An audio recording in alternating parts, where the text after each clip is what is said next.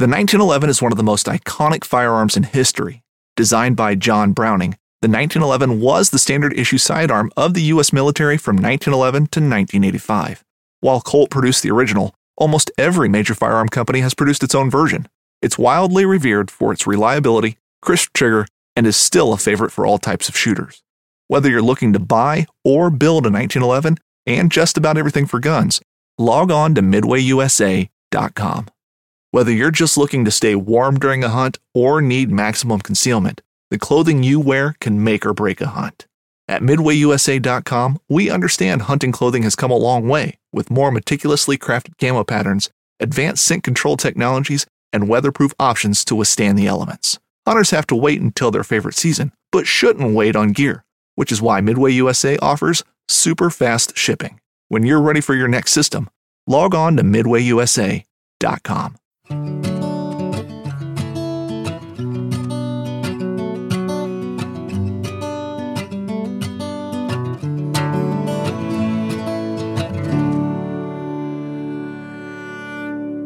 Hi, and welcome to episode 2 of the Ron Spomer Outdoors podcast. I'm your host, Ron Spomer, inviting you to join me for a nostalgic and sometimes revealing look back through the trials and tribulations of a freelance outdoor writer. I found a rather funny one. I hope it was supposed to be funny anyway. This was from a Successful Hunter magazine in the January-February issue of 2006. And Wolf Publications down in Prescott, Arizona published this as this magazine. I really enjoyed it. It was a small magazine specializing obviously in hunting. And they allowed me to write some pretty crazy stuff sometimes. Had a good time working for those good folks down there. And this one was my attempt at humor in talking about something I think all of us are familiar with in the outdoors, and that's fear of the dark.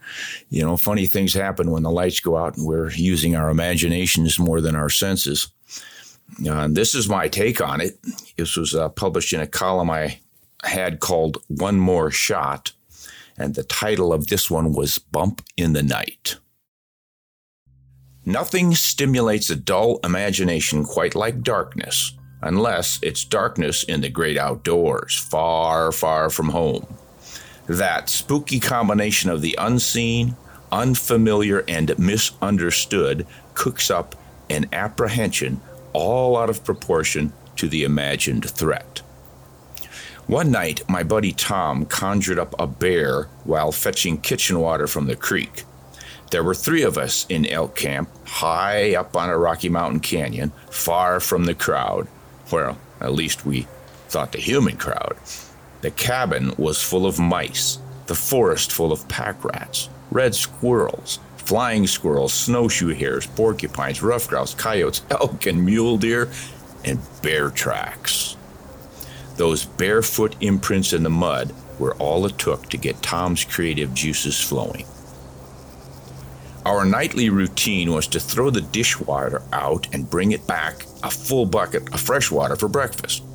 This wasn't a problem when the moon was high or the flashlight batteries fresh, but neither light source was available the night Tom was attacked. He knew the trail to the creek well enough to negotiate it in total darkness, but when he squatted to dip the bucket full, something large, ominous, and possibly murderous came splashing, crashing down the creek to eat him alive. But Tom, a former state track star, leaped far enough and ran fast enough to have established new world marks in at least 2 events had they been officially measured. He beat his assailant to the cabin, threw open the door, spun in midair, and slammed his shoulder against it. Elapsed time, 1.047 seconds. His dramatic entrance was enough to put our hearts in our throats, but it's what he hissed that really opened the adrenaline gates. Bear! If there is a word more immediately inspiring to a camper in North America, it has yet to be uttered. Wolf and cougar generate a tingle. Hell's Angel has a certain trepidation, but nothing says scare like bear. And we were scared, though we hid it well with a quick display of machismo. I climbed off the top bunk with my .270, hoping no one noticed I hadn't actually needed to cower in the upper far corner to reach it, just as my brother Bob hoped no one had seen him dive completely under his bunk in order to draw the .357 Magnum hanging from the bedpost. Thus armed, we cocked our weapons, aimed them toward the door, and urged Tom to yank it open. "Well, that's easy for you guys to say. You're way back in the corner." "Well, that's so we have enough time to aim when he bursts in. Just hide behind the door. He won't even know you're there." Tom swung the door open quickly and completely, only his white knuckles showing along its upper edge. And through the opening poured black night. Just blackness and the happy burble of the stream. No growls, no claws, no fur, and no bear. At noon the next day, we came in for lunch and surprised a beaver swimming down the shallow waterway beside our cabin.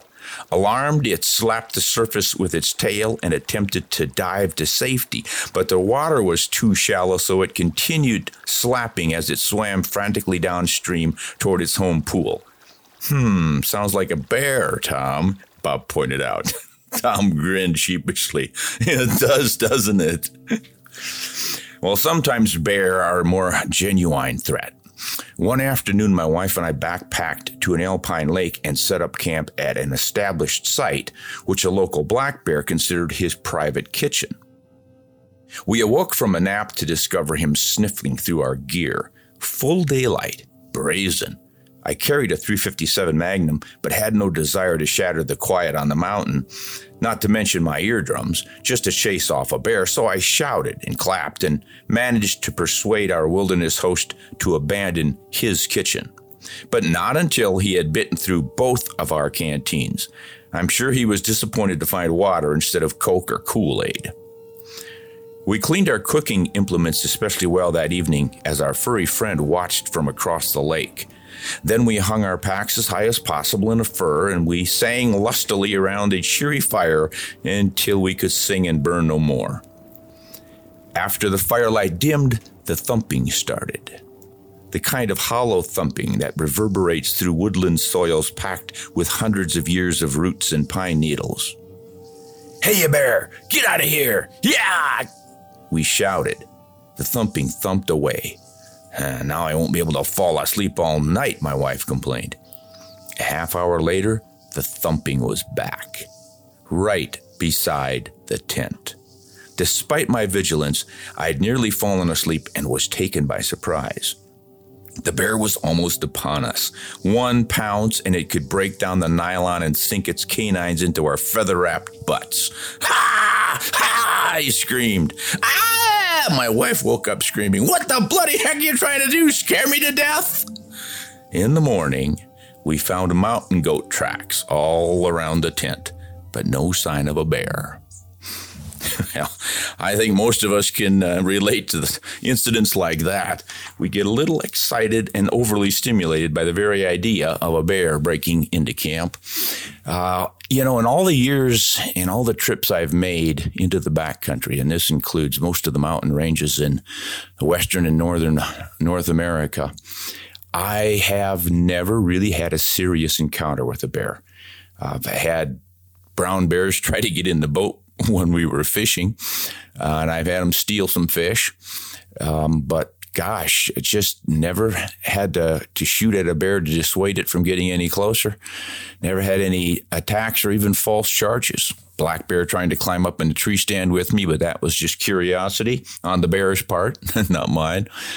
But they are a real threat, and actually black bears kill more people than grizzlies. That's merely a percentage game. Black bears are not nearly as dangerous. There's just a lot more of them, and they have a much wider range. But it's always sensible to take precautions in bear country and be prepared for the worst. Just don't let your imaginations run wild. That's a wrap for now. Thank you for listening. If you'd like to hear more tales and adventures, check out my weekly podcast episodes on your favorite podcatcher or at ronspomeroutdoors.com, where you can also find hundreds of articles, photos, and videos on hunting, conservation, natural history, guns, ammo, ballistics, and optics. You can also find me on YouTube by searching for Ron Spomer Outdoors. Until next time, this is Ron Spomer wishing you safe, satisfying, and joyous adventures afield while you hunt honest and shoot straight.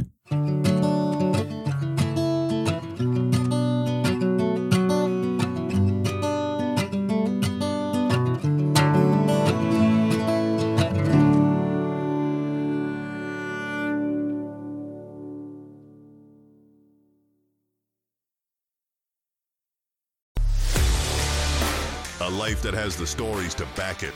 A life to be proud of. It's a Winchester life. Yeah, baby. 6'8" Western. Oh, mule deer, baby, right there. Tune in every Tuesday at 7 p.m. Eastern on Waypoint TV. Brave anglers search for the one they call king, but who will take his throne? Tune in to Waypoint TV's Battle for Silver, Saturday, May 18th from 12 to 6 p.m. Eastern. Presented by Abyss Battery. Waypoint TV.